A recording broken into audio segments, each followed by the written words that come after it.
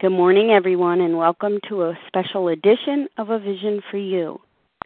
Today is Sunday, January 12th, 2014. My name is Leah, and I'm your moderator. This morning, A Vision for You asks the question, why are we here?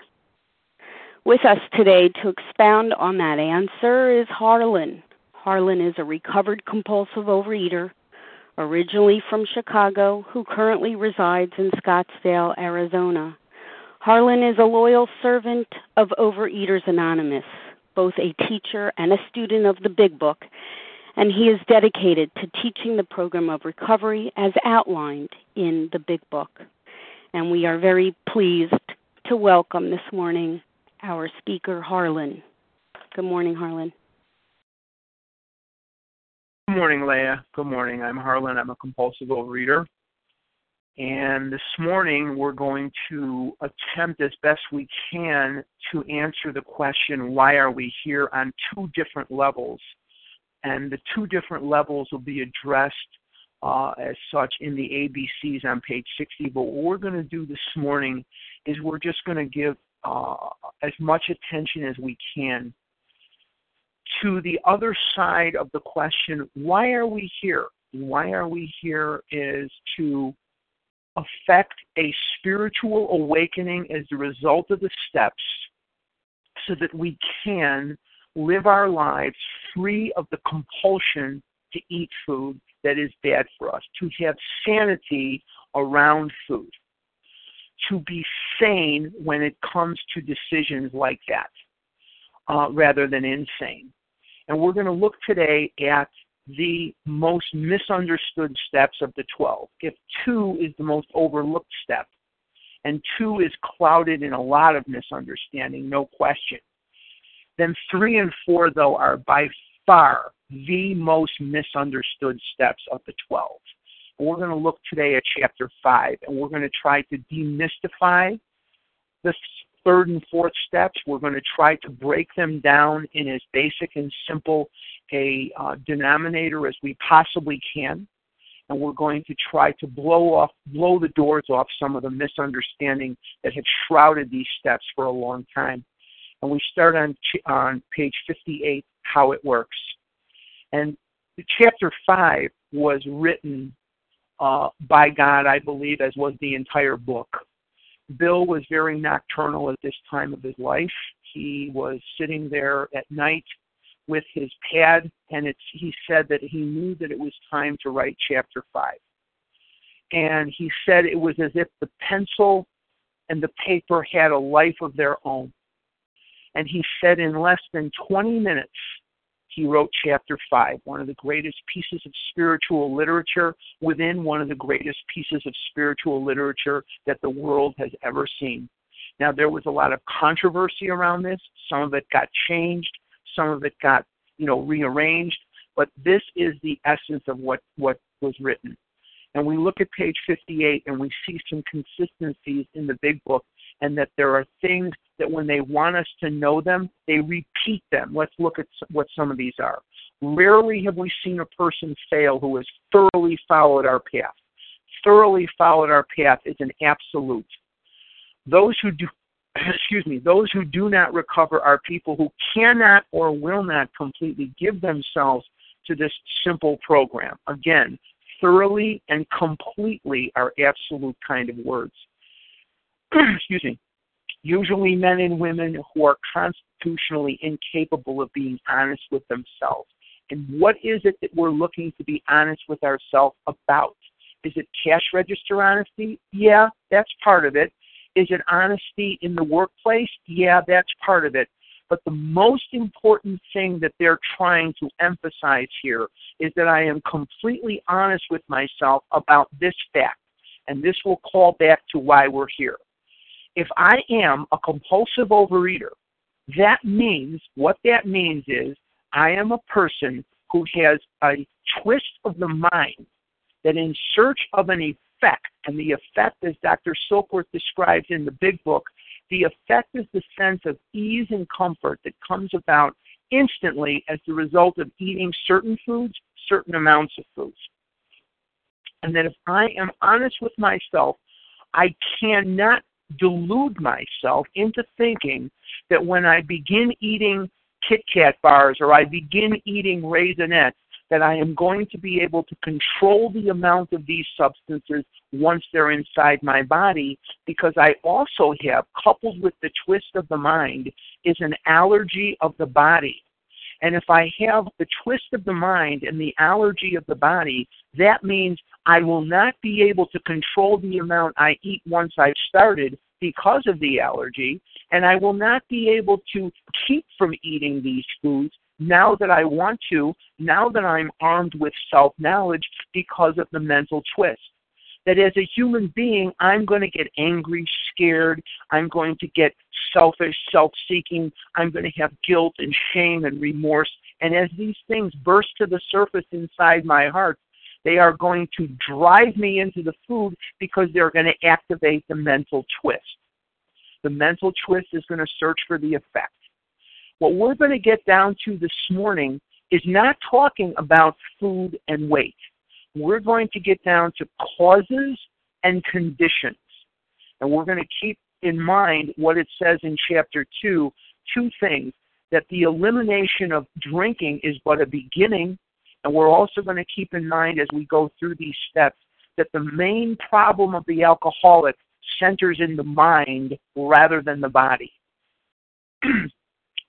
There are such unfortunates, back to the chapter. They are not at fault. They seem to have been born that way. They are naturally incapable of grasping and developing a manner of living which demands rigorous honesty.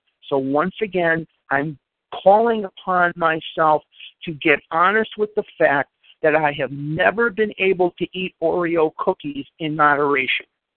The only time I ever ate one Oreo cookie was when it was the last Oreo cookie that I could get my hands on. Their chances are less than average. There are those too who suffer from grave emotional and mental disorders, but many of them do recover if they have the capacity to be honest. And there's the third reference to it right there. Our stories disclose in a general way what we used to be like, what happened, and what we are like now. Here is what I call step 0. It's not officially called step 0, but I call it that because to me this is the launching pad of my recovery. And it says very simply, if you have decided you want what we have and are willing to go to any length to get it, then you are ready to take certain steps. And I was asked very, very long time ago, I've been in these rooms 35 years, I was asked a very long time ago on the porch of a church, what is it you want? Why are you here? And that's why we have that title today. Why are you here? And I looked in there and I told this gentleman, well, those people are not eating. And he said, that's just part of it. And what he said to me is, the ones in that room that are in recovery, the ones that are in that room that are not dieting with group support, are not eating, and they are doing so happily. That they're not in there fighting food. That they're not in there swinging from the chandeliers, stark, raving abstinence. And he said, if you're willing to go to any length to get it, and he said to me, are you? And I said, yes. And he said to me, because that's very important, because you've got to be out of ideas. And he always said to me, are you out of ideas yet, kid? Are you out of ideas? Now, he called me kid because I was in my 20s. I was in my early 20s when I came in. Now I'm an old man. I'm 59. But I was in my early 20s then. And he said to me, are you out of ideas yet, kid? Are you out of ideas? Because if I still harbor ideas on how I'm going to do this myself, or alter this, or take it cafeteria style, I'll take this but leave that, I'm not going to recover. He said, and then he pointed me in this and he says, then you are ready to take certain steps. So this is extremely important for me to ask myself, and I have to be absolutely brutally ready to do this, and the only way I'm going to be ready to do this work is when I've suffered enough pain. The only thing I need to remember is this. I cannot do this on my own, even now that I want to. even now that I know that Kit Kat bars are not as good a treat, are not as healthy a treat, as celery. Armed with that information, it will not keep me out of the food. And some of these, back to the chapter, page 58, some of these we balked. We thought we could find an easier, softer way, but we could not. With all the earnestness at our command, we beg of you to be fearless and thorough from the very start. Fearless and thorough. Now we're going to start blowing the doors off steps 3 and 4 here.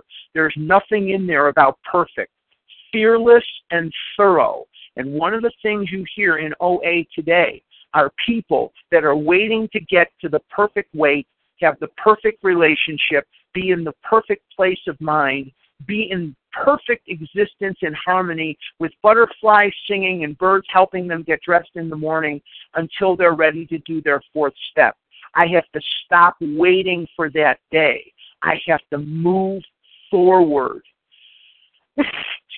But we could not. With all the earnestness at our command, we beg of you to be fearless and thorough from the very start. No mention of perfect. Some of us tried to hold on to our old ideas, and the result was nil until we let go, absolutely. In other words, I am letting go of everything. Remember that we deal with alcohol, back to the chapter, cunning, baffling, powerful. Without help, it is too much for us, but there is one who has all power. That one is God. May you find him now. Now, I was just told that my ideas, when I tried to hold on to my old ideas, the result was nil until I let go, absolutely. And if the big book wants to tell me something, it will repeat it in different ways. Here it says, half measures availed us nothing. It doesn't avail us half a recovery. It avails me nothing. We ask his protection and care with complete abandon. Again, complete abandon is an absolute. Complete abandon of what? My old ideas and my old behaviors.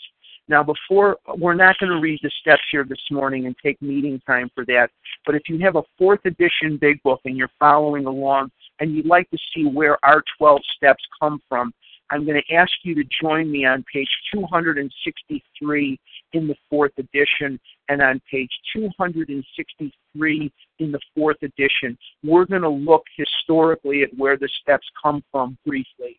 Number 1, complete deflation. Number 2, dependence and guidance from a higher power. Number 3, moral inventory. Number 4, confession. Number 5, restitution. And number 6, continued work with other alcoholics. We can go back to page 60. But these are where our 12 steps come from. And Bill Wilson maintained throughout his life, he never intended to write 12 steps. What he intended to do was to attempt to close some of the loopholes that the alcoholics were jumping through in the 6-step program of recovery that they had been working through the Oxford group at that time. Back to the chapter, page 60. Many of us exclaimed, "What an order, I can't go through with it." Do not be discouraged. No one among us has been able to maintain anything like perfect adherence to these principles. We are not saints.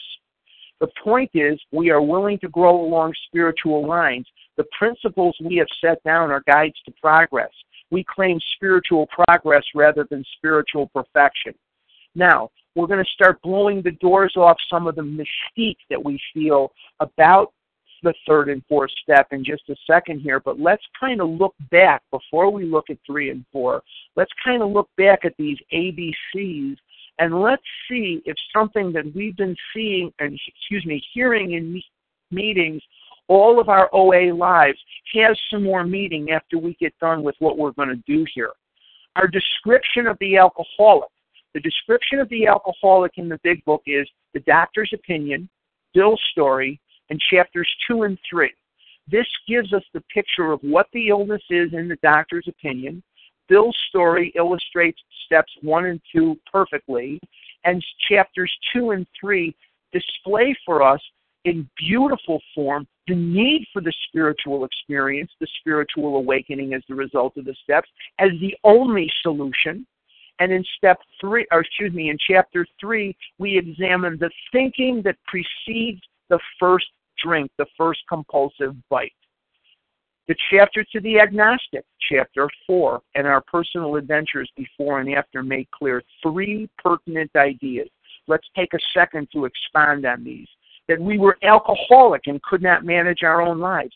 A lot of people read that and they don't know exactly what we're talking about, that we were alcoholics. So let's say that I am a compulsive overeater. In review, again, a compulsive overeater is a person who has a twist of the mind that will irresistibly drive them into eating food that they really don't even want to be eating, but they can't help themselves. And we've all, if you're listening and you're a compulsive overeater, we have all had that situation where you know dang well you don't want to be eating Raisinets, you don't want to be eating Kit Kat bars, and then there you are eating them. And you woke up with a resolve not to eat Oreo cookies, and there you are eating them, and you don't understand why, because once this malady takes hold, we become a baffled lot.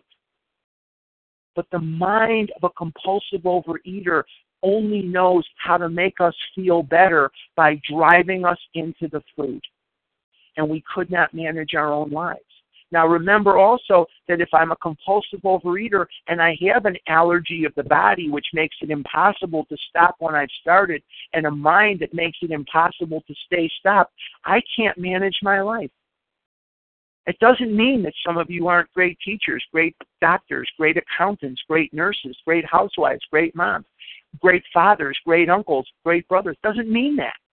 What it means is that on my own, I cannot control my intake of food now that I want to. I have insanity around food rather than sanity. So we're going to be looking in just a second here at the causes and conditions that we're going to marshal that power of God into our life so as to quiet it down. B, page 60, that no human power could have relieved our alcoholism. I have to believe in my heart, in my soul, that nothing that is of this earth is going to fix me. Money won't do it. Fame won't do it. Poverty won't do it. Sex won't do it. Being married won't do it. Being single won't do it. Now I'm going to mention on the phone here some names to ponder. And these are names to ponder of people who had those externals. Jim Gandolfini, Chris Farley, Karen Carpenter, Mama Cass, Oliver Hardy, Jackie Gleason. These are John Candy. These are some of the more visible people that we can look at and say they had those externals. They had the fame. They had the money. And it couldn't save them. Because nothing that is of this earth is going to relieve my alcoholism. Nothing. And it doesn't matter that Uncle Sid is still drinking, or Fred is still unemployed, or Mary won't stop cracking her gum. It doesn't matter what these other people are doing. It's not going to relieve my compulsive overeating. And see that God could and would if he were sought. And in order to have that C down, I have to have step 2 down.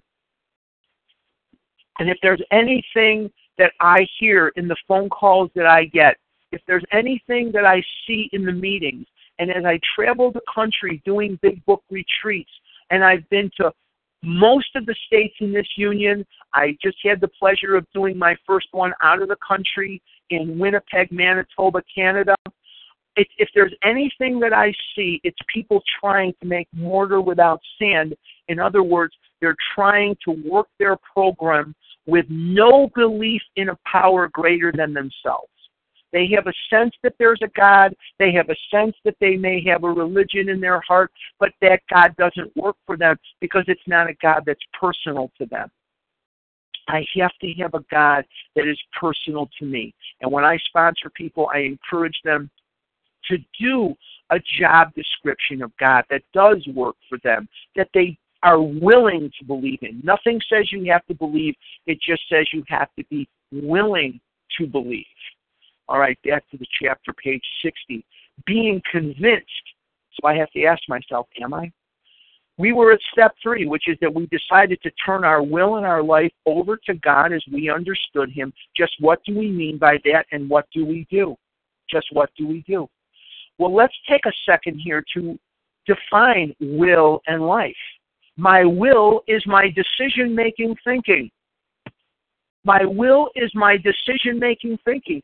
Some of us have a will. What is a will? A will is just the decisions that I'm making with my earthly assets while I'm in that attorney's office.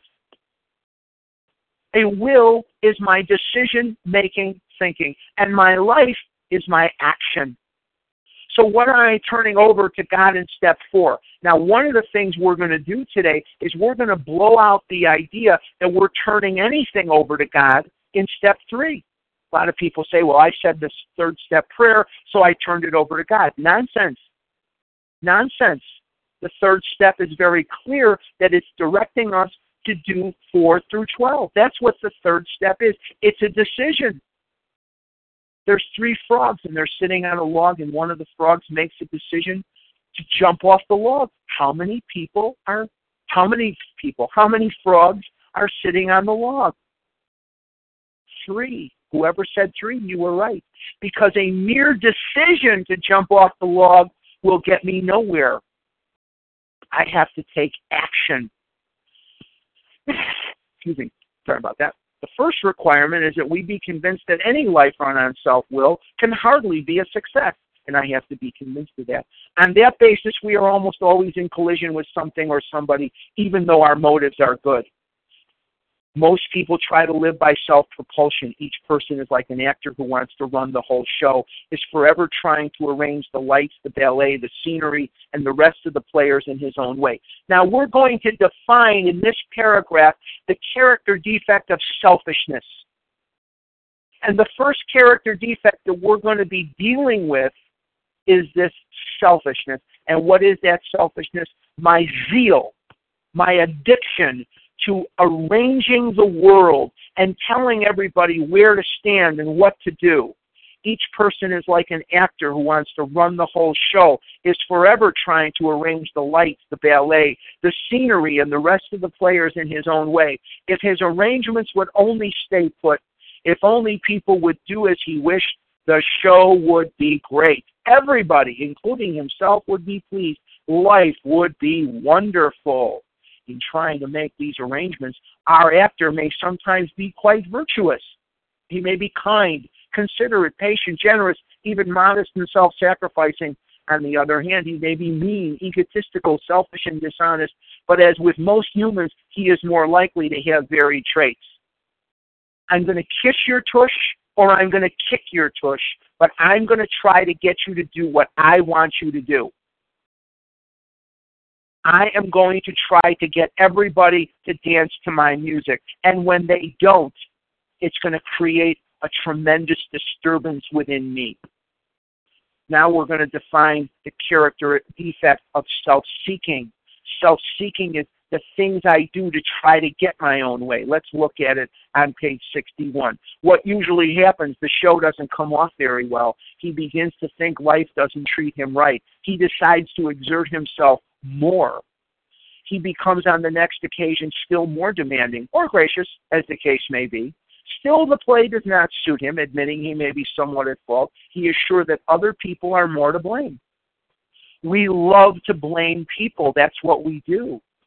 And there's 4 things we've been doing all our lives, not just as compulsive overeaters, but as humans. And a lot of people do these things, but they don't end up eating Raisinets and they don't end up eating Doritos over it because they don't have the mental twist and they don't have the physical allergy. And the food isn't doing for them what it does for us. It doesn't give them the sense of ease and comfort that it gives us. That sense of ease and comfort that comes at once by eating the food, Dr. Silkworth called that the effect. But here's the 4 things we love to do, don't we? We lie. We assign blame. We keep score in our relationships, and we fight battles that just don't exist. Those are the 4 things we just love to do. I love to assign blame, and that's one of the things we're going to talk about when we get into resentment.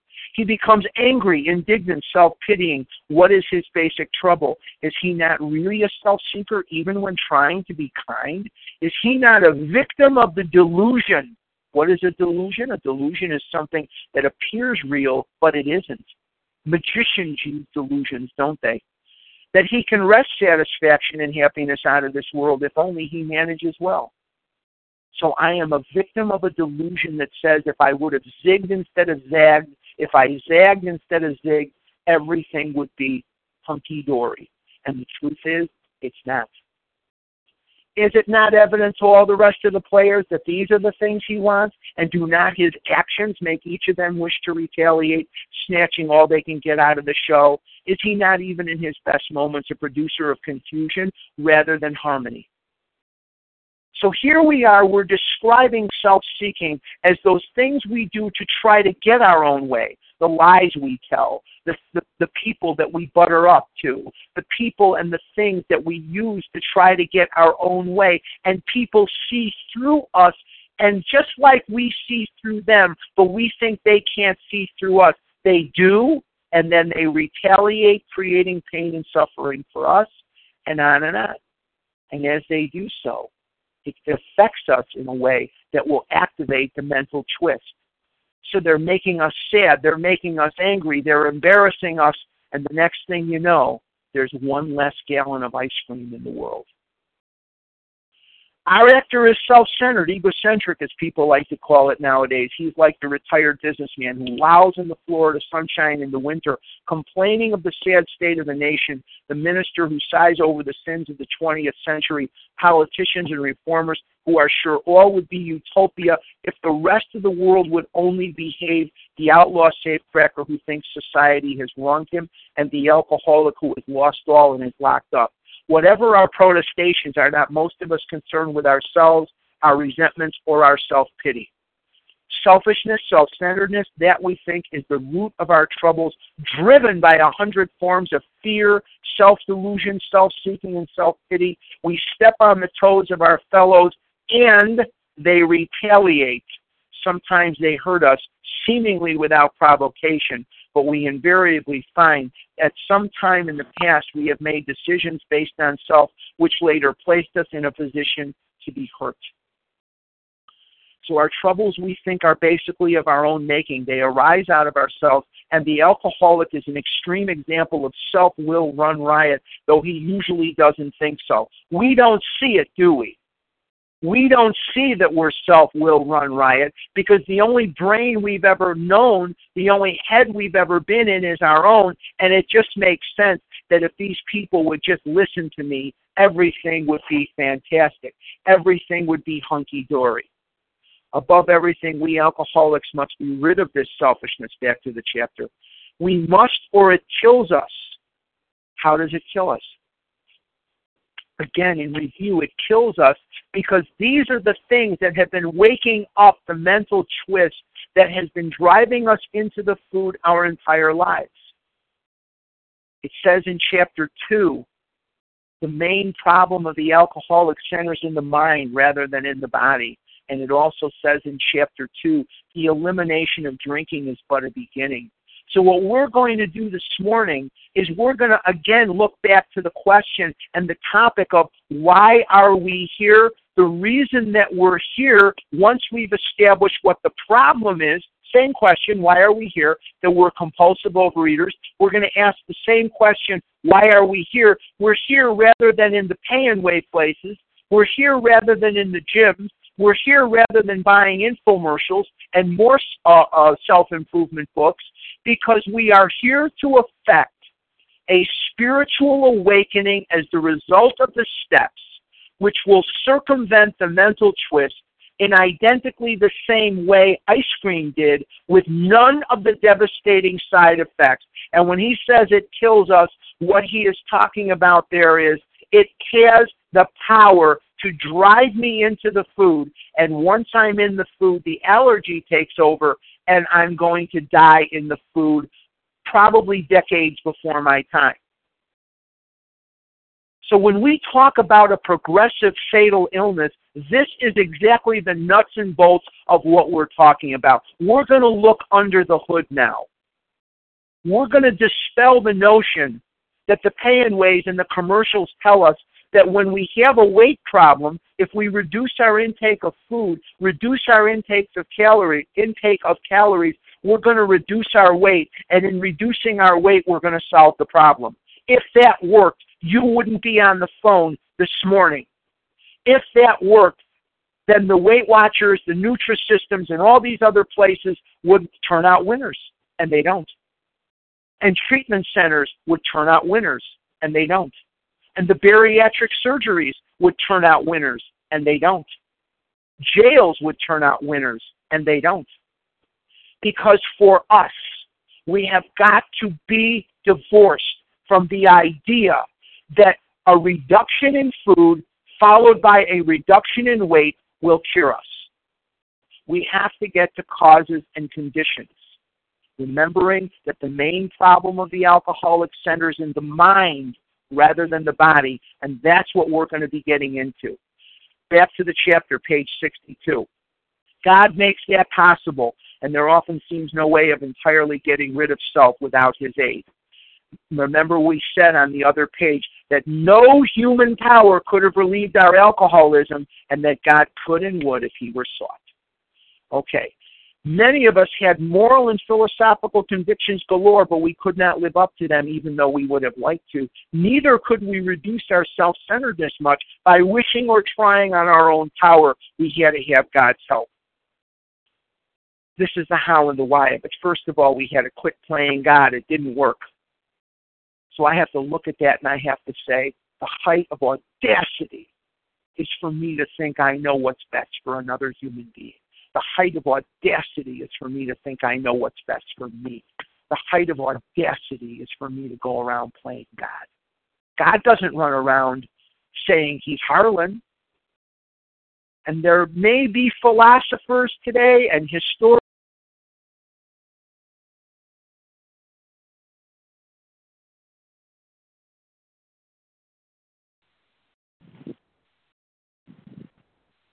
Harlan, *1 to unmute. I'm getting something that says to make it louder, to make it softer. I hope I'm coming out okay. Anyway. Yes. If that happens again, just press the number 8. Thank you, Harlan. Go ahead. Okay, all right. Now I'm completely kablunchit now. Okay, could we reduce our... There's theologians, there's historians, there's all manner of writers, authors, whatever that is. They're going to spend their day today philosophizing about who God is and who God is not, what God is and what God is not. There's 2 things I need to know about God today. 2. 1, there is one. 2, it's not me. There is a God, and it's not me. Excuse me. This is the how and the why of it. We had to quit playing. First of all, we had to quit playing God. It didn't work. Next, it doesn't say in a month. It doesn't say in a year. It says next, as in right now. Next, right now. When you go to the delicatessen or the bakery and they're serving number 41 and you're number 42, as soon as they get done with 41, they don't say, wait a month and we'll take 42. They say 42 and you're next, and it's right now. We decided, back to the chapter, that hereafter in this drama of life, bottom of 62, God was going to be our director. He is the principal. We are his agents. That means I have to put God's work and God's interests above my own. I have to put, as the agent, I must put the interest of the principal above my own. I have a fiduciary duty to the principal to put their interests above all else. He is the Father. We are his children. Most good ideas are simple, and this concept was the keystone of the new and triumphant arch to which we pass to freedom. Now here's your 3rd step promises, top paragraph of 63. So as I look at these 3rd step promises, I'm going to remember that based on what I've just read, something is beginning to shift in me already. And that is, all of my life, I was a taker. And all of my life, I would suck the marrow out of life as best I could, and it was never enough. No matter who gave me whatever it is they gave me, if it was money, it wasn't enough. It was attention, it wasn't enough. There was never enough. And now I am beginning to shift in my viewpoint. My paradigm here is beginning to shift, and I am now going to begin this process of being a giver and an adder to life. I'm going to be a fountain rather than a drain. And as this shift is beginning, now I read the third step promises, and it says, when we sincerely took such a position, that's the one just described, all sorts of remarkable things followed. Now watch your capitals here if you're following along with the book. We had a new employer, capital. Being all-powerful, he provided what we needed if we kept close to him and performed his work well. In other words, I'm not going to go out into the world today to see what I can suck out of the world. I'm going to go out into the world and do everything I need to do to serve my God, to serve my Creator. He provided what we needed if we kept close to him and performed his work well. Established on such a footing, we became less and less interested in ourselves, our little plans and designs. More and more, we became interested in seeing what we could contribute to life. Wow, that sentence is so important. I'm absolutely going to stop there for just a second. More and more, we became interested in seeing what we could contribute to life. I'm compelled to stop there because it's so much the antithesis of who I was born.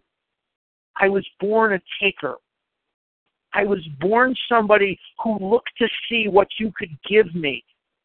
And now I'm going to look to see what I can contribute to life. I am absolutely going a 180 in my thinking and my attitudes and my behaviors. As we felt new power flow in, as we enjoyed peace of mind, as we discovered we could face life successfully, we became conscious of his presence. We began to lose our fear of today, tomorrow, or the hereafter. We were reborn. Boy, when it says we were reborn, that's the understatement of the century. I am not the person I was on May 24th, 1954 at Mount Sinai Hospital in Chicago, Illinois. I am nowhere near that person.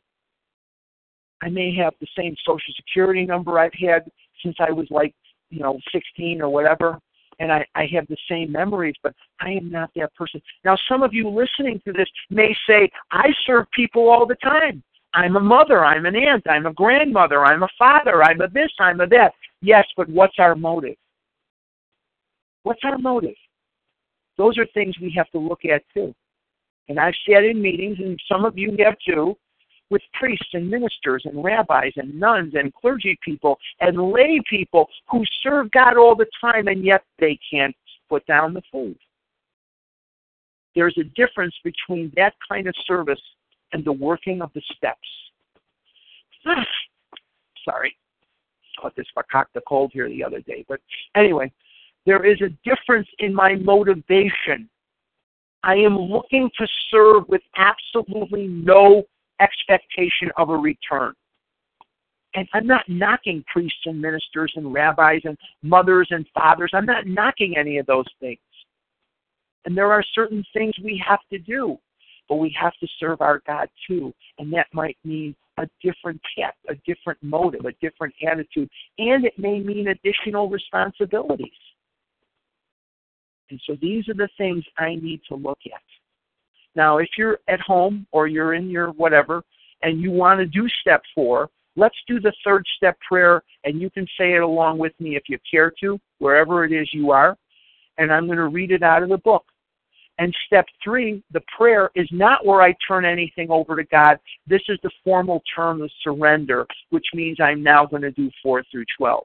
Let's look at what it says together. We were now at step 3. Many of us said to our Maker as we understood him, God, I offer myself to thee, to build with me, and to do with me as thou wilt. Relieve me of the bondage of self, that I may better do thy will. Take away my difficulties, that victory over them may bear witness to those I would help. Of thy power, thy love, and thy way of life, may I do thy will always.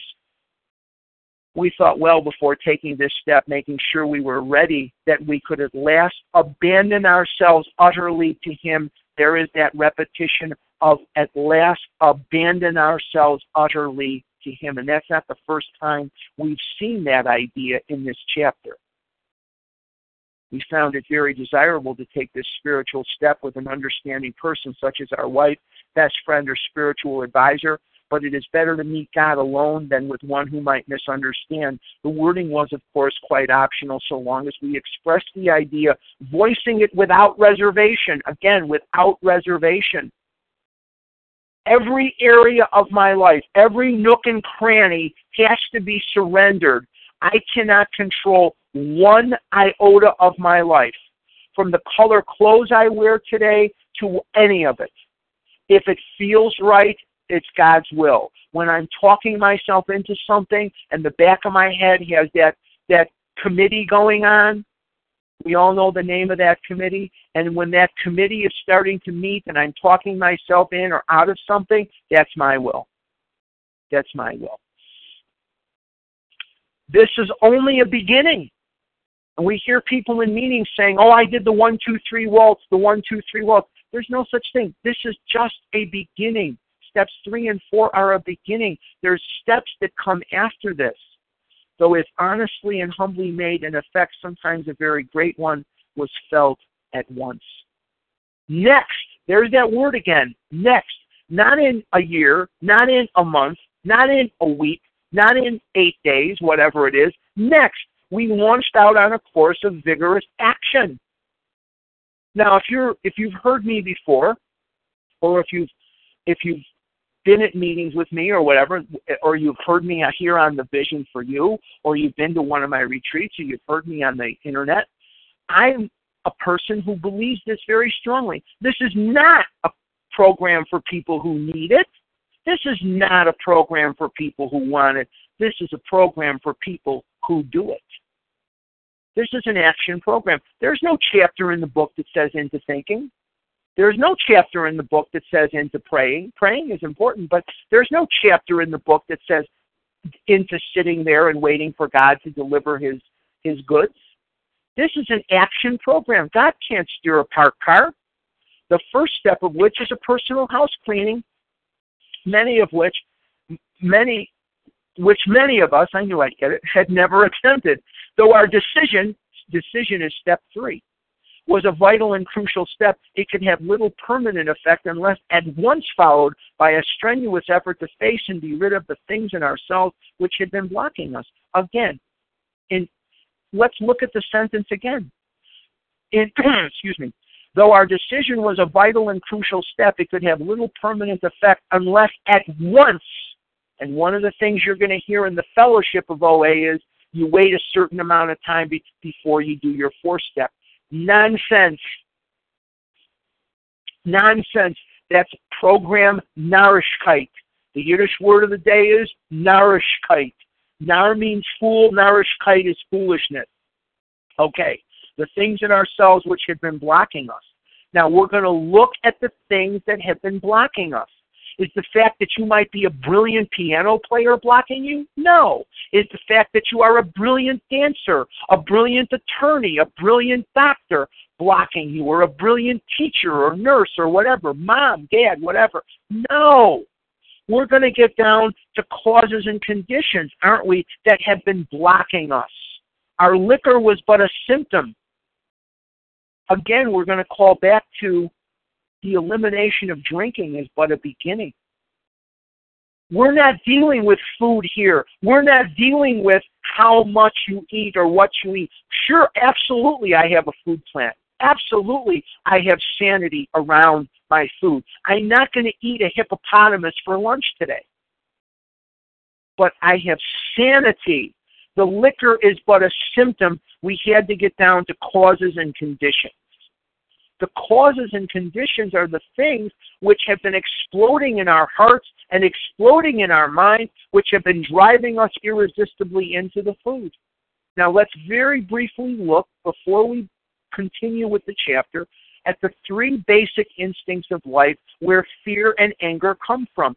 Fear and anger do not just flitter into our hearts. They don't just flitter into our souls. They don't just flitter into our minds. They come from an attack or perceived attack on the basic instincts of life. Now, the time is not going to permit me to expand on this very much, but very briefly, I'm going to go through right now, where does anger come from? Where does fear come from? Fear and anger emanate from an attack on what we already hold or our ambitions for the future in the three basic instincts of life. They are as follows, and they are God-given instincts. They are imbued into our soul by a loving, generous God, and that have made it possible for the human race to survive. Let's look at the first one first. The first instinct is the social instinct. Agrarian cavemen, Cro-Magnon man, Peking man, Heidelberg man, they all knew thousands of years ago that they could live safer, better, living in groups together than they could as scattered singles, that they could protect each other better, that they could hunt more efficiently, they could farm more efficiently, they could raise their children more efficiently, and they could live better in groups. If you want a great illustration of the social instinct and that, go to a middle school tomorrow at lunchtime. Go to a high school tomorrow at lunchtime. So being in a group is extremely important. But if we misuse that, or somebody is trying to remove us from the group, we're going to get scared. We're going to get angry. Or our ambitions for the future. I have to make this brief because of time. Our ambitions for the future. Let's just say, for example, that we have been part of a group, and that part of the group is getting old for us right now, and we would like to get in with another group of people. Maybe it's the other group at work. Maybe it's the other group at the school. Maybe it's the other group at the hospital. Whatever that may be, and we look to enjoin ourselves to this new group. And one of the people in that group is making it extremely difficult for us to do so because it's apparent to us they really don't want us in the new group. That's going to upset me. That's going to scare me. That's going to make me angry. And as those feelings burst to the surface inside of me, my mental twist is going to call upon me to go eat Raisinets because the Raisinets are going to make me feel better. The Raisinets are going to give me the effect, that sense of ease and comfort that comes instantly by eating the Raisinets or the Kit Kat bar or the chocolate-covered cherries, and I'm going to eat these things, and it's going to make me feel better. And I tell myself, oh, no, I'm not going to do that. I want to be thin. And then all of a sudden, I get angry. I get angry at the person or the people that won't let me in the new group or that are trying to exclude me from the old group or what have you. And when I get angry, I can assign blame. And once I do, I can abdicate responsibility for my life. I'm eating chocolate-covered cherries. And once I start eating chocolate-covered cherries, the allergy takes over, and I'm off to the races. Briefly, let's look at another part of the social instinct, and that is self-esteem. Self-esteem doesn't usually come from what I really think of myself. Now, bear with me here because I don't know how else to explain this. The subset of the social instinct is self-esteem. And more often than not, what I think of myself is not what I think of myself. It is what I think you think of me. It is what I think you think of me. And if I think you think I'm a pretty good guy, then I'm going to like me a lot better. But if you upset what I think of me by letting me know you think I'm a jerk, then I'm going to think less of me. I'm going to get angry. I'm going to get scared, and I'm off to the races again. The second of the three basic instincts of life is the security instinct, imbued into us again by a loving God. And the security instinct has three different sections to it, but again, it's either what I'm holding in this area or my ambitions for the future in this area. And the first of the security instinct is pocketbook. When you do a fourth step or you listen to a fifth step, the two most enumerated entries are going to be finance and romance. Finance and romance are going to take up most of it. But the security instinct, money, pocketbook, we all have this imbued into us by God, so that if we get $10, we don't immediately turn around and spend $10. We save some. These are God-given instincts. And we want to go out and we want to make money. We want to hold the job. We want to have these things because we all have ambitions for these areas. I'm trying to make this succinct, so please bear with me. Anything I currently have in the security instinct or hope to have, my ambitions, in the security instinct, a threat to those things is going to upset me and it's going to scare me, triggering the mental twist. The twist will drive me into the food. Food gives me the effect but triggers the physical allergy. The allergy makes it impossible for me to stop. So I hope I'm being clear to illustrate just what has been happening around our brain and in our hearts, that food is the symptom of those things, that food is the last step in those things, not the primary cause. Now, getting back to the security instinct, we have pocketbook, we have emotional security. Everybody likes to have emotional security. And a lot of us have had conversations in our lives with people, and you'll hear people say, I asked you not to talk about that. Maybe they're talking about our divorce. Maybe we're talking about an embarrassing moment of our life. Maybe they're talking about a subject which is uncomfortable for us, that is upsetting our emotional security. Now, pocketbook has nothing to do with that. And what that is they are doing something to upset my emotional security, my ambitions for the future, or what I currently hold. The third part of the security instinct is personal security. And we can all understand that if somebody were to come in looking menacing with a weapon into the rooms where we're at right now or the vehicles where we're at right now, that would be a threat to our personal security. And as a threat to our personal security, we're going to become angry, we're going to become scared, and that's going to wake up the mental twist. The mental twist is going to drive us into the food, and the food will trigger the allergy. It'll give us the effect for about 10 seconds, and then the allergy will kick in. The third of the basic instincts of life is the sex instinct, imbued into us by God so that we could reproduce ourselves or that we could enjoy the courtship and enjoy the intimacy. It doesn't matter whether it's boy, girl, boy, doesn't matter. It's imbued into us by a loving creator, and so that we could enjoy that intimacy. And if we didn't have this sex instinct, within about 100 years, 110 years from this very moment, the human race as we know it would cease to exist. True. It would cease to exist.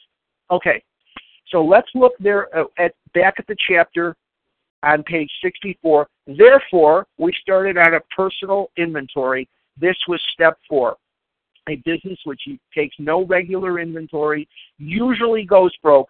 Taking a commercial inventory is a fact-finding and fact-facing process. It is an effort to discover the truth about the stock in trade. One object is to disclose damaged or unsaleable goods to get rid of them promptly and without regret.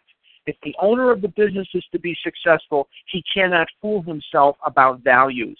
We did exactly the same thing with our lives. We took stock honestly. First, we searched out the flaws in our makeup which caused our failure. We're not looking at the things in our makeup which caused our success. Some of you are great salespeople. Some of you are great lawyers. Some of you are great doctors.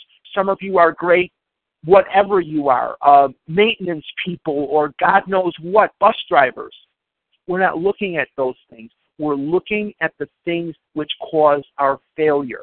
And when we say failure, what we're talking about specifically is what are the things that have been driving us into the food.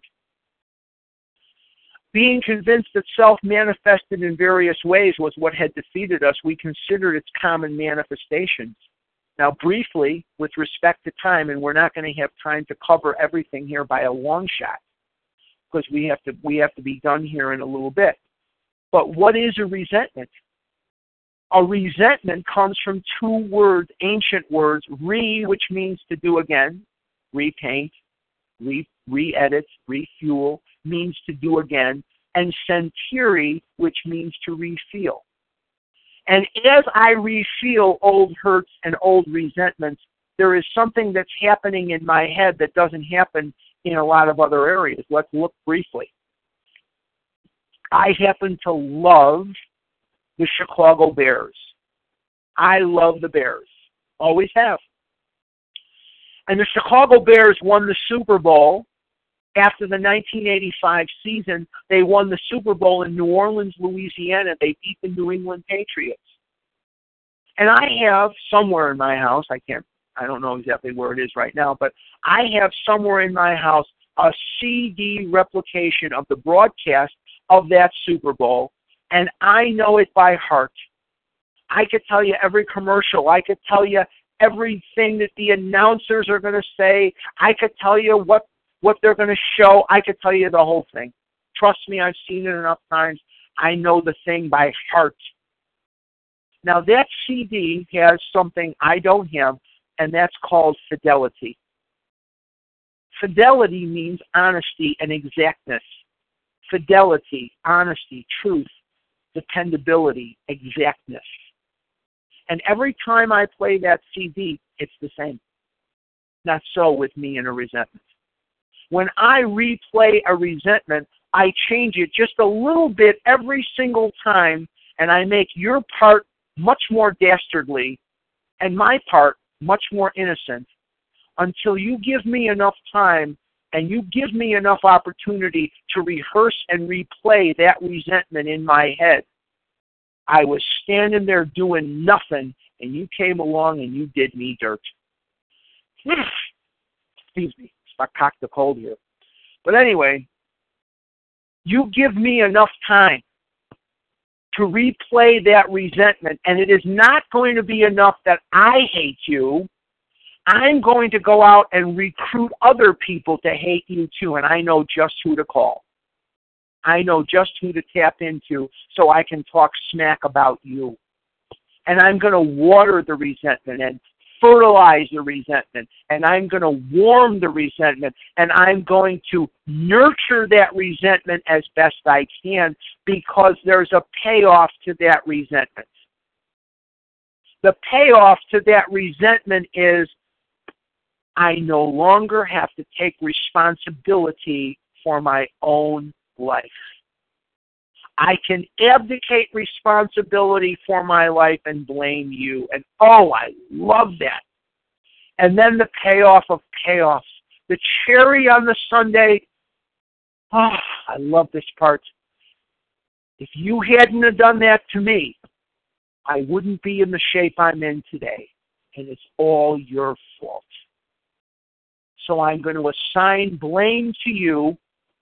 And that means I can abdicate responsibility for my life, and I can justify the most errant nonsense imaginable. Now, I haven't the time to go much further because Leah originally told me an hour, and then there's going to be an hour for whatever. So I don't have the time to go through the rest of the chapter here. Maybe perhaps one day soon you'll have me back. But this is the nature of the resentment section without going into the individual columns here. And then there's the fear section, and then there's the sexual harms done others section, which needs a little bit of an explanation too, but not in the forum that we have here this morning. So, Leah, I'm going to keep within the parameters of the hour, and I will turn it back over to you because I've taken up the entire time here with just the first part of it. Okay? Well, thank you so much, Harlan. Harlan, for this very revealing and transforming study of Step 3 and 4. By all means, if you wanted to continue, you could. We have all the time here, or would you like to transition into question and answer period? You tell me. I'll do whatever I'm here to serve. So you tell me. Whatever it is you want me to do, that's what I will do. If you're up to further explanation, I think that would be very useful. All right. Let's do that then. We'll do that for a while. Okay. We'll kind of give it the Reader's Digest, but we'll get back to it. I'm back on page 64, the bottom of the page. Resentment is the number one offender. It destroys more alcoholics than anything else. From it stem all forms of spiritual disease, for we have not only been mentally and physically ill, the twist and the allergy, we have been spiritually sick. When the spiritual malady is overcome, we straighten out mentally and physically. In other words, when I work the steps, not when I'm dieting with group support, not when I'm swinging from the chandelier, not eating pizza. When I am in spiritual recovery, I straighten out mentally the twist and physically the allergy. Because if the Kit Kat bar doesn't go in my body, I can't trigger the allergy. In dealing with resentment, here's my instruction for the first section of the fourth step, the resentment section. This is going to be 4 columns. The fear is 4 columns, and the sex is 5 columns. In dealing with resentments, we set them on paper. Column 1, who or what do you resent? It's not always going to be a who. I can tell you just from my own life experience, there are whats that I resented too. The first one being the expression, blood is thicker than water. Anytime someone said in my presence, blood is thicker than water, I resented that because I don't have brothers and sisters and aunts and uncles and cousins. I don't have any of that. So when people would say that to me or say it around me, it always got my goats. Also, I was 335 pounds as a senior at Mather High School in Chicago. And as a 335-pound senior in high school, I didn't fit in my skin. I didn't fit in my clothes. I didn't fit in the desk. I didn't fit in a chair. I didn't fit anywhere in life. And one of the resentments that I had later in life was not a counselor, not a principal, not a vice principal. No one ever said, can we help you? Can we do something to help you? No one. So it's not always going to be a who you resent. It can be a what. It can be different things. We listed people, institutions, or principles with whom we were angry. We asked ourselves why we were angry. Now that's going to be the second and the third column. Why we were angry. Column 2. So column 1 is who or what are you angry at. Column 2, in 19 words or less, based on the example that we're given on page 65, what did they do to you? Please don't write a novel about what they did to you. For God's sakes, make it short. 19 words or less. What did they do to you? Column 3. What of the basic instinct or instincts of life were affected? Was it the social? Was it sex? Was it security or a combination thereof? In most cases, it's going to be a combination. And column 4 is something we'll get to in just a minute. In most cases, it was found that our self-esteem, our pocketbooks, our ambitions, our personal relationships, including sex, were hurt or threatened. So we were sore. We were burned up. On our grudge list, we set opposite each name our injuries. Was it our self-esteem, our security, our ambitions, our personal or sex relations which had been interfered with? We were usually as definite as this example. Now, I'm only going to do Mr. Brown because we don't have time. But these are the first 3 columns of the 4 columns in the resentment section. I'm resentful at Mr. Brown. Why? His attention to my wife affects my sex relations, self-esteem, fear. Let's take a look at this resentment against Mr. Brown. Brown is paying attention to his wife. That is a threat in the sex area of what he already holds.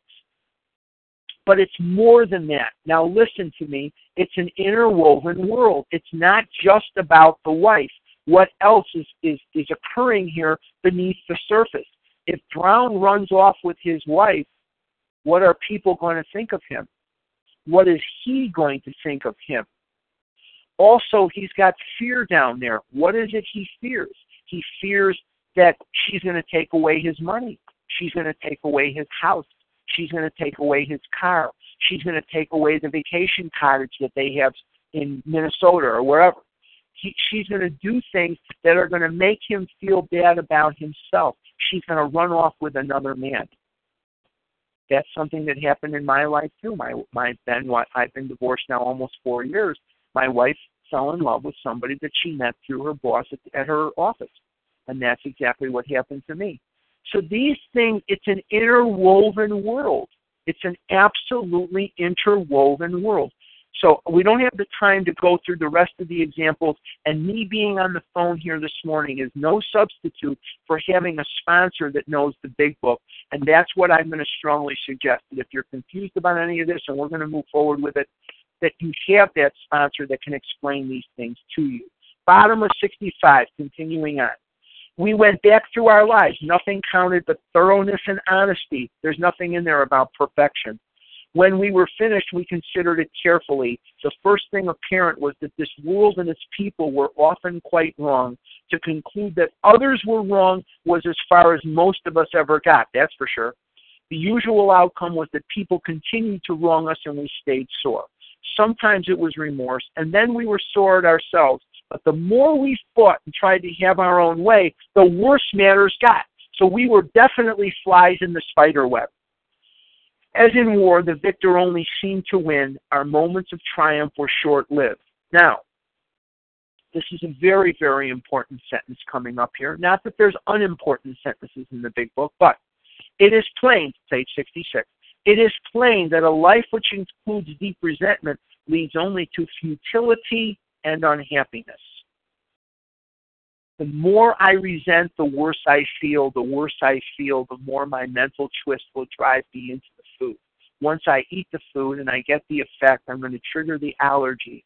I'm going to pass through the well-known stages of the spree, emerging remorseful with a firm resolution not to eat again, and I'm going to repeat that cycle over, over, over, over, over, over again.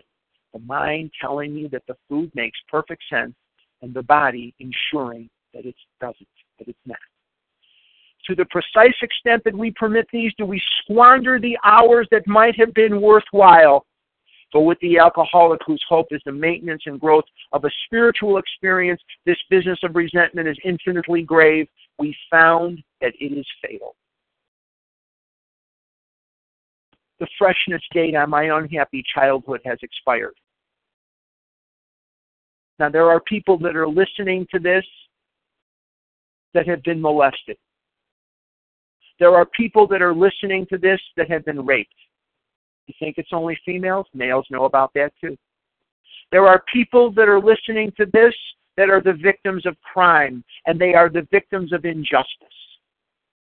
And there are people that have listened to this that have been violated by the people that they were close to, that their family members or close friends violated their soul. I'm sorry. That's a horrible thing. My father knew a little bit about that too. My father was one of 8 children. My father had an extended family of about 40 people. He was the only one that died of natural causes. He knew a little bit about that too. There are things which happen in life which are mortifying. But I have to make a decision at some point, and I have to say, you can carry this, God, because I can't lift it anymore. Now, maybe I had no part in that resentment. Maybe the molestation, maybe the rape, maybe the crime, maybe the murder, maybe the suicide of somebody very close to you, a parent, a child, a son, a daughter, whoever. Maybe that happened to you. And I'm sorry. But I'm responsible if I want to continue to pick it up. I'm responsible for carrying it further. When God is outstretching his hands and saying, let me carry your luggage. Because if I'm going to continue to refuse to hang on to this, I am going to eat myself to death. And then that person who perpetrated that crime kills yet another person. I'll be damned. I gave this illness decades of my life. I can't get back any of it. I went on my first date with a girl when I was 35 years old. I miss everything. But I'm not going to give this illness one more second. Not another second of my life. I'm going to live until I die. We found that it is fatal for when harboring such feelings, we shut ourselves off from the sunlight of the Spirit, which means I'm dieting with group support. The insanity of alcohol returns and we drink again, and with us to drink is to die. If we were to live, we had to be free of anger. The grouch and the brainstorm were not for us. The grouch is the person that's always mad. They're always in a bad mood. You have friends like that. Maybe you have relatives like that. They're always pissed off. The brainstorm is the person who's very explosive. They can be very nice and they can be wildly angry. Either way, these were not for us. They may be the dubious luxury of normal men, but for alcoholics, these things are poison. We turned back to the list, for it held the key to the future. We were prepared to look at it from an entirely different angle. We began to see that the world and its people really dominated us. In that state, the wrongdoings of others, fancied or real, had power to actually kill. And they kill by driving me into the arms of the chocolate-covered cherries. How could we escape? We saw that these resentments must be mastered, but how? We could not wish them away any more than alcohol. In other words, my broken brain cannot fix my broken brain. I can't just make a decision not to be angry anymore. I can't read this and say, well, I'm just not going to be angry anymore. Oh, that it were so simple. Oh, that it were so simple. This was our course. We realized that the people who wronged us were perhaps spiritually sick. Though we did not like their symptoms and the way these disturbed us, they, like ourselves, were sick too. We asked God to help us show them the same tolerance, pity, and patience that we would cheerfully grant a sick friend. When a person offended, we said to ourselves, here's your 4-step prayer, or what's commonly referred to as the sick man prayer. This is a sick man. How can I be helpful to him? God, save me from being angry. Thy will be done. Now we're going to look on page 67 at the 4th column in the resentment inventory, and that is our part. We avoid retaliation or argument. We wouldn't treat sick people that way. If we do, we destroy our chance of being helpful. We cannot be helpful to all people, but at least God will show us how to take a kindly and tolerant view of each and every one. Referring to our list again, putting out of our minds the wrongs others had done, we resolutely looked for our own mistakes. Don't want to do that. I've never done that. Where had we been selfish, dishonest, self-seeking, and frightened? Though a situation had not been entirely our fault, we tried to disregard the other person involved entirely. Where were we to blame? The inventory was ours, not the other man's. When we saw our faults, we listed them. We placed them before us in black and white. We admitted our wrongs honestly and were willing to set these matters straight. 4th column of the resentment inventory. What did I do based on the defects of character? And I enumerate the defects of character.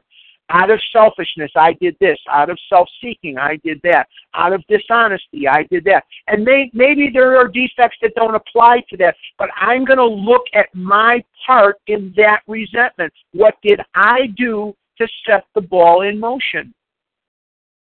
Now again, some of you have been molested, raped. Maybe there are people who have done you tremendous, egregious wrong. Maybe you had no part in it. Perhaps. Then we look at, why am I carrying it around? What purpose is it serving me? I look at these things. and I put them down on paper.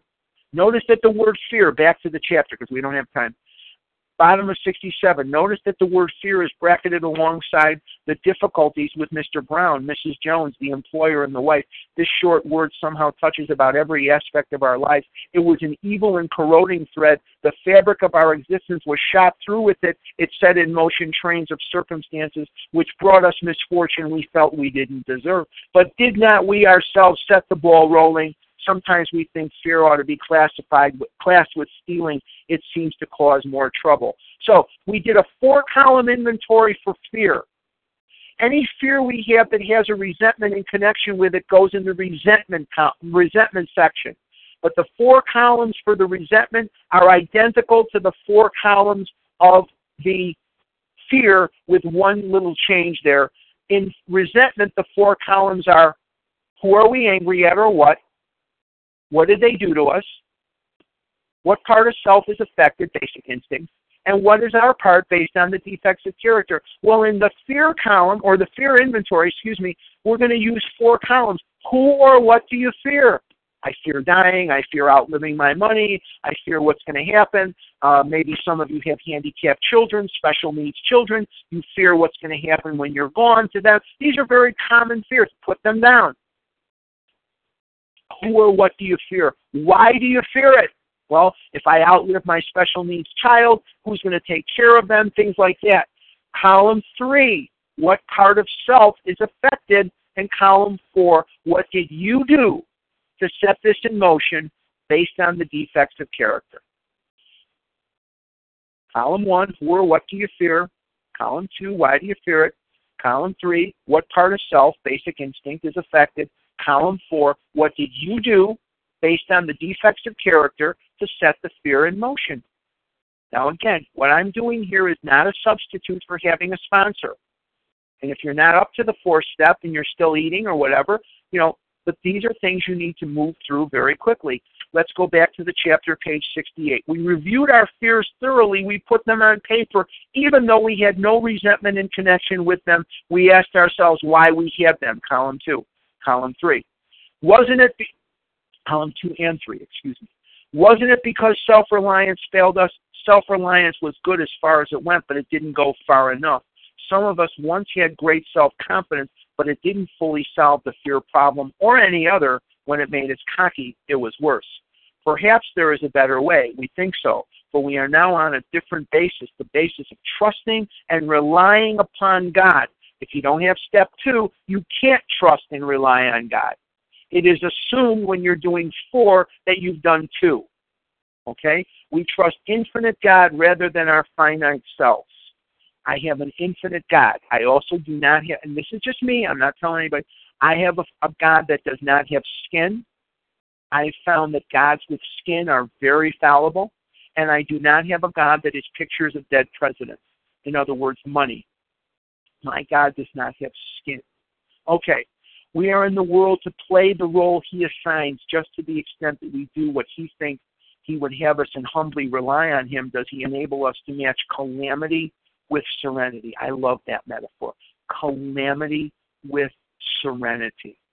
We never apologize to anyone for depending upon our Creator. We can laugh at those who think spirituality the way of weakness.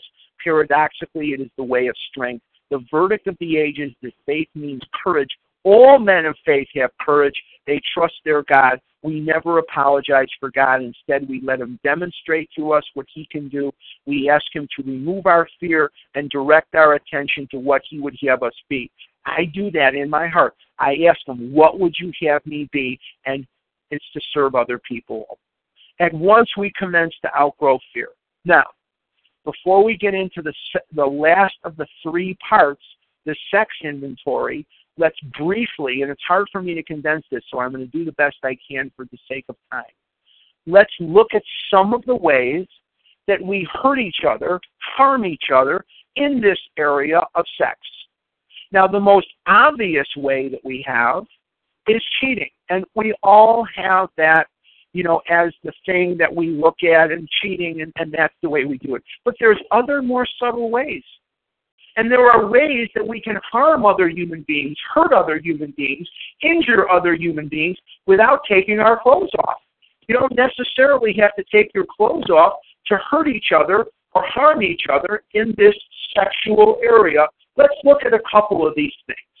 First of all, did you use your God-given sex prowess, your attraction, to manipulate or harm another person? In other words, whether you're male or female doesn't matter. Did you use your God-given sex powers to encourage, entice someone who was attracted to you? Were you flirtatious with this person, knowing very well they had no shot with you, they had no chance with you, but maybe they were your boss, maybe they were your supervisor, maybe they owned the company, and so you led them on thinking that there was something really going on between you, and sex has nothing to do with that. Enjoyment has nothing to do with that. Recreation has nothing to do with that.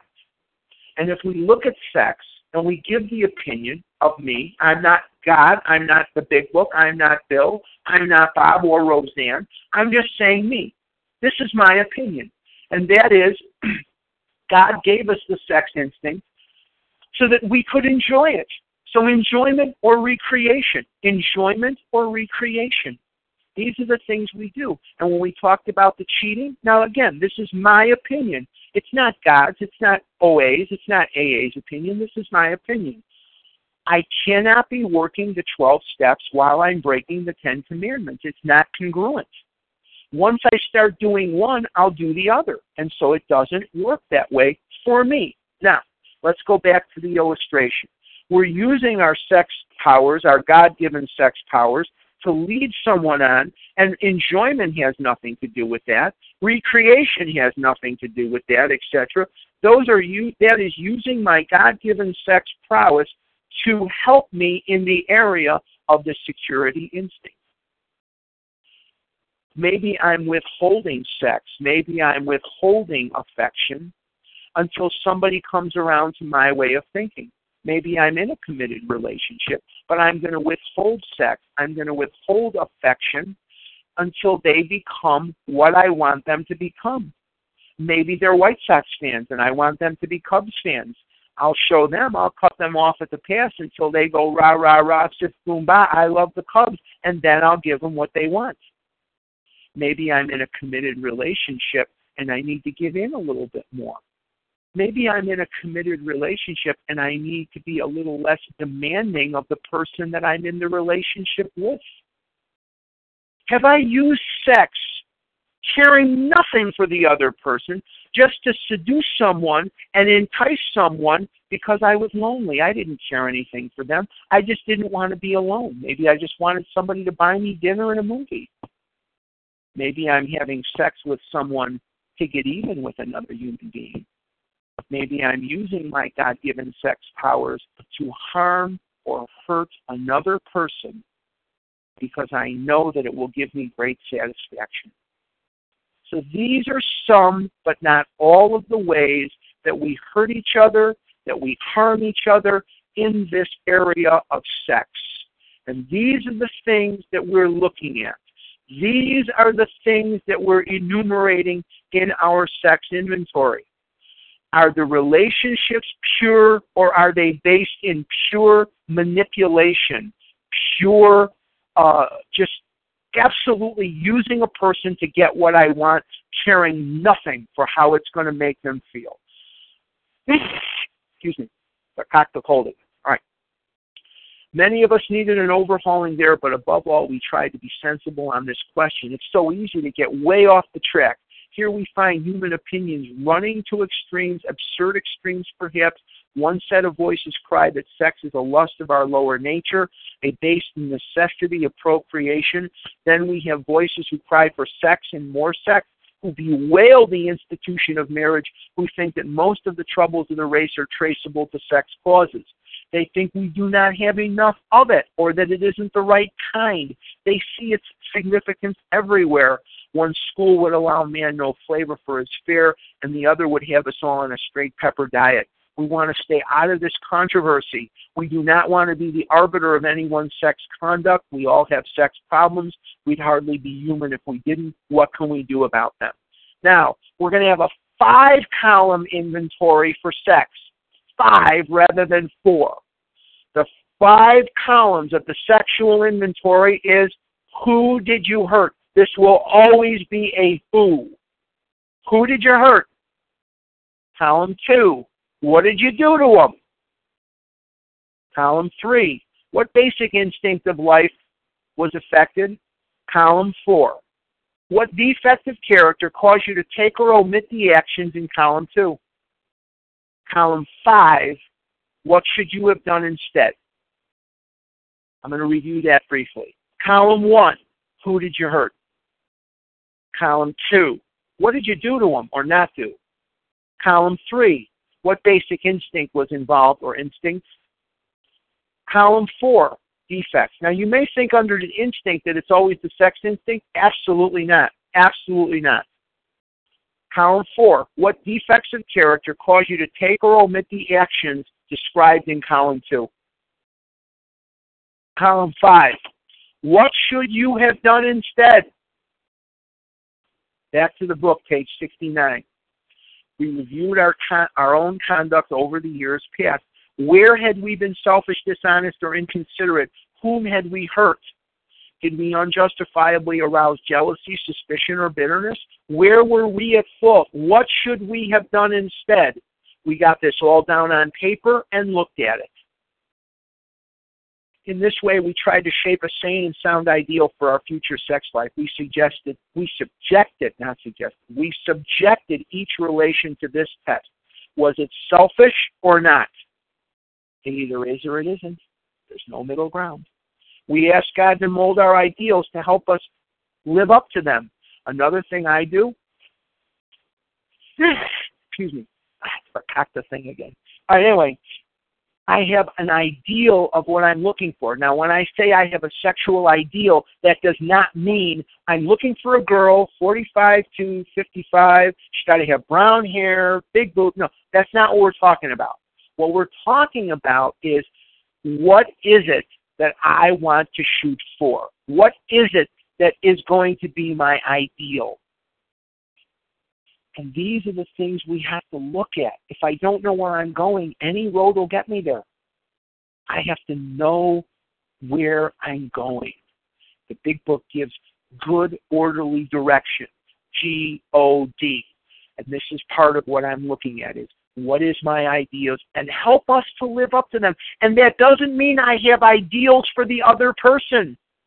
I've learned many lessons along life's way. I'm talking about my behaviors. I'm talking about what I'm bringing to the party. I'm not talking about what I'm looking for from the other person. In my marriage, I very quickly became the child, not the husband.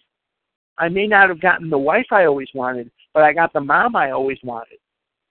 And there are things you don't do to your mother and your mother doesn't do to you. And in my next relationship, I'm going to be the husband or I'm going to be the boyfriend or I'm going to be the lover. I'm not going to be the child. And I'm going to stand on my own feet. I'm not going to be overly dependent on another person. These are some, but not all of the mistakes I made. Okay. We remembered that always that our sex powers were God-given and therefore good, neither to be used lightly or selfishly, nor to be despised and loathed. Whatever our ideal turns out to be, we must be willing to grow toward it. I have to stop waiting for the other person to change. I need to live up to the ideal. We must be willing to make amends where we have done harm, provided that we do not bring about still more harm in so doing. In other words, we treat sex as we would any other problem. In meditation, we ask God what we should do about each specific matter. The right answer will come if we want it. Leah, I'm going to just take a second here to finish the chapter. God, just in leaving this paragraph, we must be willing to make amends. We amend the Constitution. We don't apologize to the Constitution. There's a world of difference between apology and amends. A world of difference. If you need help on that, find a good sponsor. God alone can judge our sex situation. Counsel with other persons is often desirable, but we let God be the final judge. We realize that some people are as fanatical about sex as others are loose. We avoid hysterical thinking or advice. Bottom line here is, in the area of sex, just like anything else, if it feels right, it's right. If it feels wrong and I'm talking myself into it and I'm waving my hands and I'm not, it's wrong. It's wrong. God is a very clear communicator. Suppose we fall short of the chosen ideal and stumble. Does this mean we are going to get drunk? Some people tell us so, but this is only a half-truth. It depends on us and our motives. If we are sorry for what we have done and have the honest desire to let God take us to better things, we believe we will be forgiven and will have learned our lesson. If we are not sorry and our conduct continues to harm others, we are quite sure to drink. We are not theorizing. These are facts of our experience. To sum up about sex, we earnestly pray for the right ideal, for guidance in each questionable situation, for sanity and for strength to do the right thing. If sex is very troublesome, we throw ourselves the harder into helping others. We think of their needs and work for them. This takes us out of ourselves. It quiets the imperious urge when to yield would mean heartache. If we have been thorough about our personal inventory, we have written down a lot. We have listed and analyzed our resentments. We have begun to comprehend their futility and their fatality. I could spend an entire weekend just on that sentence. We have commenced to see their terrible destructiveness. We have begun to learn tolerance, patience, and goodwill toward all men, even our enemies, for we look on them as sick people. We have listed the people we have hurt by our conduct and are willing to straighten out the past if we can. In this book, you read again and again that faith did for us what we could not do for ourselves. We hope you are convinced now that God can remove whatever self-will has blocked you off from Him. If you have already made a decision, step 3, and an inventory of your grosser handicaps, step 4, you have made a good beginning. That being so, you have swallowed and digested some big chunks of truth about yourself. If you've done step 4, it's a beginning. It's not the end result. There's more to do. And we continue working the steps throughout our lives. It doesn't stop. I get calls from people, I worked the steps and I'm still eating. Well, if you worked them, you'd still be working them and we wouldn't be having this conversation, would we? Leah, I'm done. It's 8 o'clock already. Hey, Ismair. Or it is in Arizona anyway. That's all I got on Chapter 5. Thank you so much, Harlan, for these fascinating insights on Chapter 5, specifically Steps 3 and 4. Do you have the time and energy for a few questions this morning? I have time and energy for a few questions. Yes, no problem. Okay, thank you. Now, there's one predicate. There's one thing I want to ask. Please do not ask me about food plans or what you can do for someone else. Here's what you can do for someone else. I'll answer it now. Recover, recover, and recover, and I don't answer questions about food plans. That in mind? Okay, throw it open. Well taken. Before we begin, Harlan, let's just get your contact info since we know that will come up. Okay, here's my contact information. My telephone number is 480-495-8961. If you're calling from out of the country, I probably can't call you back, so you'll need this. My number again is 480-495-8961. My email address is harlan288@gmail.com. I'll spell my name for you. HARLAN 288@gmail.com. Are you at 480-495-8965? 61. Oh, 61. Now, I'm a woman. Okay, we thank you again. Please, no questions related to food plans or concerning other people in your life. And in the interest of time, please relate your questions to Step 3 or Step 4 only. And questions, please, rather than comments. And let's take the first person, star 1 to unmute. Hi, can I ask a question? Yes. Do you sponsor women? I have sponsored many women in the past, yes. Yes, I have, yes. Started, okay. Okay. Please, the lady with the other question. Go ahead. Yes, hi, I'm Alexandra. I'm a recovering food addict. And I guess I really appreciate everything you've said this morning. You mentioned that the advantage of resentment is to abdicate responsibility and just to justify things. And I was wondering if you have an opinion about what the advantages of resentment to myself are.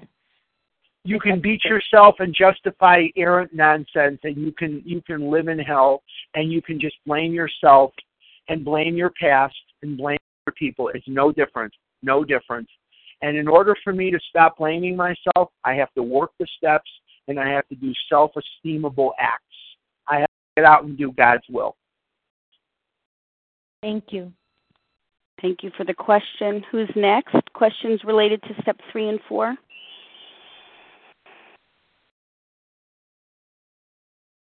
This is Diane. Hi, Diane. Go ahead.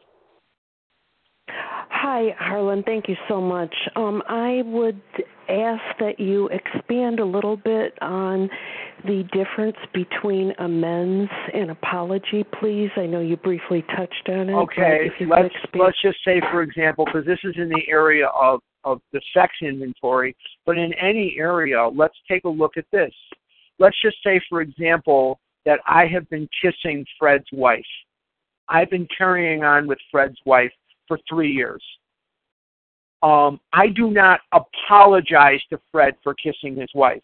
I stop kissing his wife. I have to take action. It is not enough for me to say, I owe you $12,000.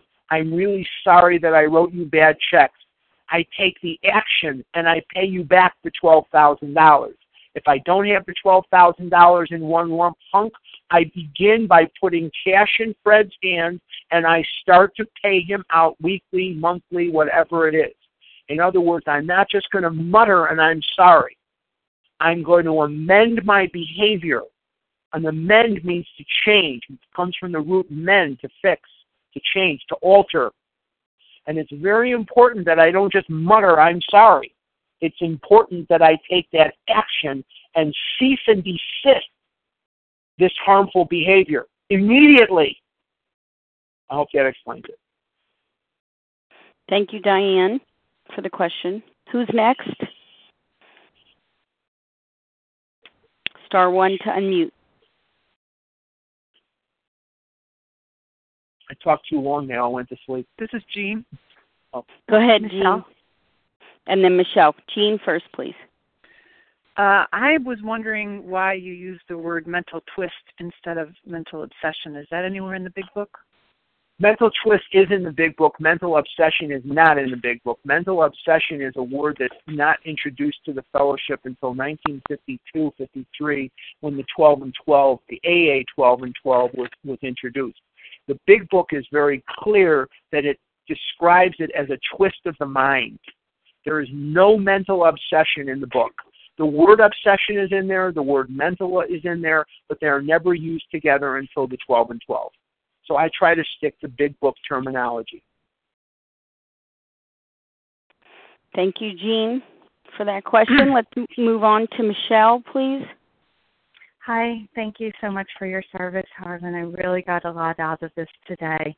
I'm wondering about, you spoke about self-reliance versus reliance on a higher power, and that you said that if it feels right and you sometimes you go with it, but sometimes you feel like if there's a committee in your head debating it, it's not God's will. And right. I just was wondering, I struggle with this, and I'm wondering if you could elaborate a little bit. When I want to do something, let's just say, for example, I need to go to the store today. I need to get some fruit. I need to get some produce, whatever it is. That feels pretty right to me. When I go over to where the Doritos and the ice cream are, or the chocolate-covered cherries, I am now not in a natural state of picking that up and eating it. I have to talk myself into it. I have to have the committee, if you will, in my head, the chatter, the monkey chatter, so that I can justify it. I'll stand there for a while. I'll read the ingredients. I'll whatever that might be. It's not natural. And a very wise man said to me something that I carry with me, and I'll share it with you. If everything I did today, everywhere I went, every conversation I had, every single thing that went in and out of my mouth today was on the front page of the Chicago Tribune, am I okay with that? Because if I'm not okay with that, then I'm engaging in behaviors that I want kept secret unto me, and therein lies the problem. I don't want it known that I ate chocolate-covered cherries today. I don't want you to know that. Well, that might be a problem. So I have to hide it. I have to talk myself into doing it. I have no problem with you knowing I have to go to the store today to get vacuum cleaner bags, and on my way back from there, I have to pick up some tomatoes and some apples and some things for the house. No problem at all. It just feels right because it is right. I hope that explains it. Thank you, Michelle, for the question. Who's next? Questions related to step 3 or 4. Hi, this is Minky. Hi, go ahead. Harlan, thank you. I had a question. Would you ever put yourself on the step 4 list and the resentment list? Not really. I think when I start to really look at these things, my resentment against myself really begins to clear up. I know people that have done that. They've tried to put themselves on the amends list and things like that. I make amends to myself by recovering. I make amends to myself that way, and I clear up my resentments and fears and things about myself by just doing the work. I don't find it necessary to put me on there. For me, it's overthinking. It's really overthinking. We all make mistakes. They have a name for people that make mistakes. They're called human beings. And by the working of the steps, these things really do start to clear up. So I hope that answers it. Thank you, Nikki, for the question. Hi, this is Andy from. Hi, this is Andy from. Hi there, Leah. Hi, Harlan. Thank you so much. I have a question. I'm a recovered compulsive overeater. I've been through the steps. I'm now sponsoring. It's been a wonderful privilege. And I'm wondering if you could shed some light on methodology on keeping the third step active throughout your day. By doing 10, 11, and 12. If you look at 10, which we've talked about before in this forum, if you look at 10, I'm really doing 4 through 12 on a daily basis. I'm absolutely doing it. And the way to keep step 3 alive is to remember that it's his will, not mine, but that's in step 10, and by doing 4 through 12 on a daily basis. The essence of step 3 is to do 4 through 12. It's not to stick in step 3.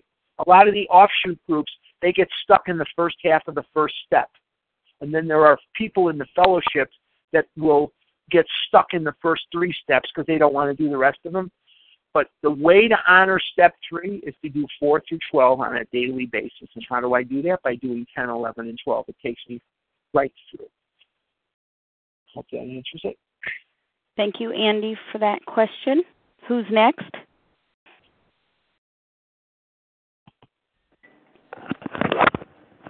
Susan? Susan, your turn. Yeah. Thanks so much, Leah and Harlan.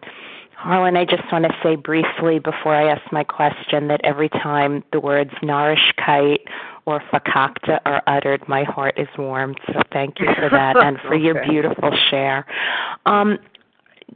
I benefited, and I've spoken to others who really benefited when you did the resentment, selfish, self-seeking, and fear, and really spelled it out for us.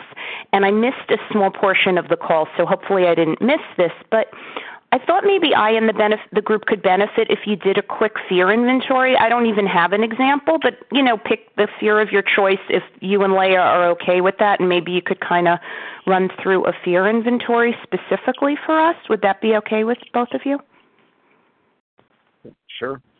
I'll go through one really quickly. I have a fear of outliving my money. Okay? So in column 1, who or what do you fear? I fear outliving my money. Column 2, why do I fear outliving my money? Well, I want to buy things. I want to have nice things. I may want to go places. I live several thousand miles away from my home in Chicago, in my area in Chicago. So sometimes I like to go back and forth and visit.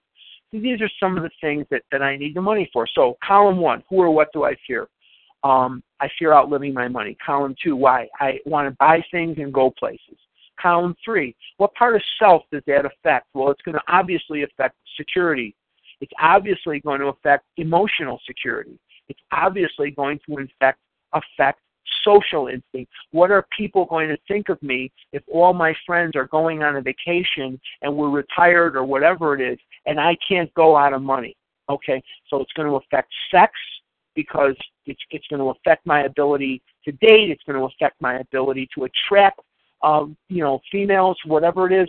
It's going to affect my ability to go the places I want to go. The defects of character, and my part in this is, am I working hard enough and am I managing the finances that I currently hold to the utmost of my ability, and am I trusting God? But here's the thing I need to do, because the trusting God is a little later in the paragraph. What am I doing currently, and what could I be doing different that will help me save more money for my future? What defects of character? I'm being selfish because I just want God to deliver me a bag of money, or I want some mystical person to take pity on me, on poor Harlan, and deliver me money. No, I've got to get to work. So what's keeping me from that work? It's selfishness. It's self-seeking. I just want a free ride through life. It's dishonest. I need to work hard. I'm only 59. I'm not 99. I can still work. I can still make money. And this is basically my part in this. What character defects? Selfishness, self-seeking, dishonesty. So this is a very quick fear inventory of that fear of me outliving my money. That's a very common fear. That's why I used it. Okay? Thank you, Susan, for the question.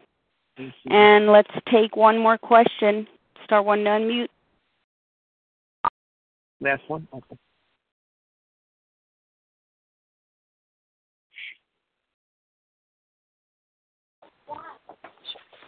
Yael? Yael, it's your turn. Oh, thank you, Harlan, for all your insight. I was just wondering if, by chance, do you know of any worksheets that let's say, that give examples of these deeper thoughts that go into your list? I mean, for example, and I've said this before on the line, selfish. Where was I selfish? So I can always say, well, I wanted it to go this way and I wanted it to go that way, but I miss a lot of the deeper, the things that are underneath. And I'm wondering if there's any examples out there we can draw from to ask ourselves, oh, is that really what I was thinking? Or I don't know if you have any resources. There's two things I would definitely recommend. I would definitely recommend getting a sponsor who knows the big book, not a sponsor that's going to direct you into all these other concordances and all these other things, but get a sponsor that knows the big book, and get one that can sit down with you and share with you and expand on these things with you so that your understanding becomes clear. Excuse me. And the other thing I would suggest strongly is rereading some of this stuff after we're done. Reread some of this stuff, and you will be amazed at how much sometimes that repetition of going through this will help you tremendously. But the most important ingredients I can give you is willingness, open-mindedness, because this is the essence of it. My confusion is equal to what my ego does not want me to see. And if I was giving you an example of how to operate a train or how to turn on a light, you'd be very skilled at doing it. But once ego gets involved, now we become very paralyzed because my confusion is equal to what my ego does not want me to see. So willingness, open-mindedness, honesty, These are indispensable, and a sponsor that knows the big book can make all the difference in the world. Don't go out there and try to propel yourself through the process on your own by yourself. And those are the things I would tell you. If you need help, call me, call Leah, call people that know the book, that know the process. We will help you.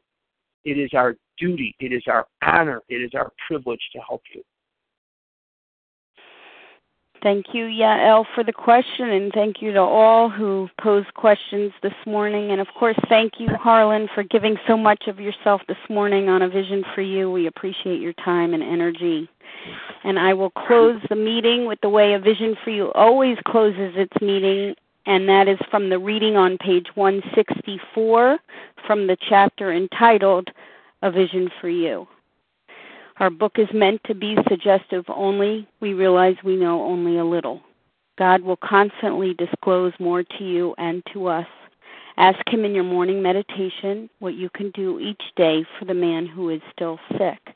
The answers will come if your own house is in order. But obviously you cannot transmit something you haven't got. See to it that your relationship with Him is right, and great events will come to pass for you and countless others. This is the great fact for us. Abandon yourself to God as you understand God. Admit your faults to Him and to your fellows. Clear away the wreckage of your past. Give freely of what you find and join us. We shall be with you in the fellowship of the Spirit, and you will surely meet some of us as you trudge the road of happy destiny. May God bless you and keep you until then.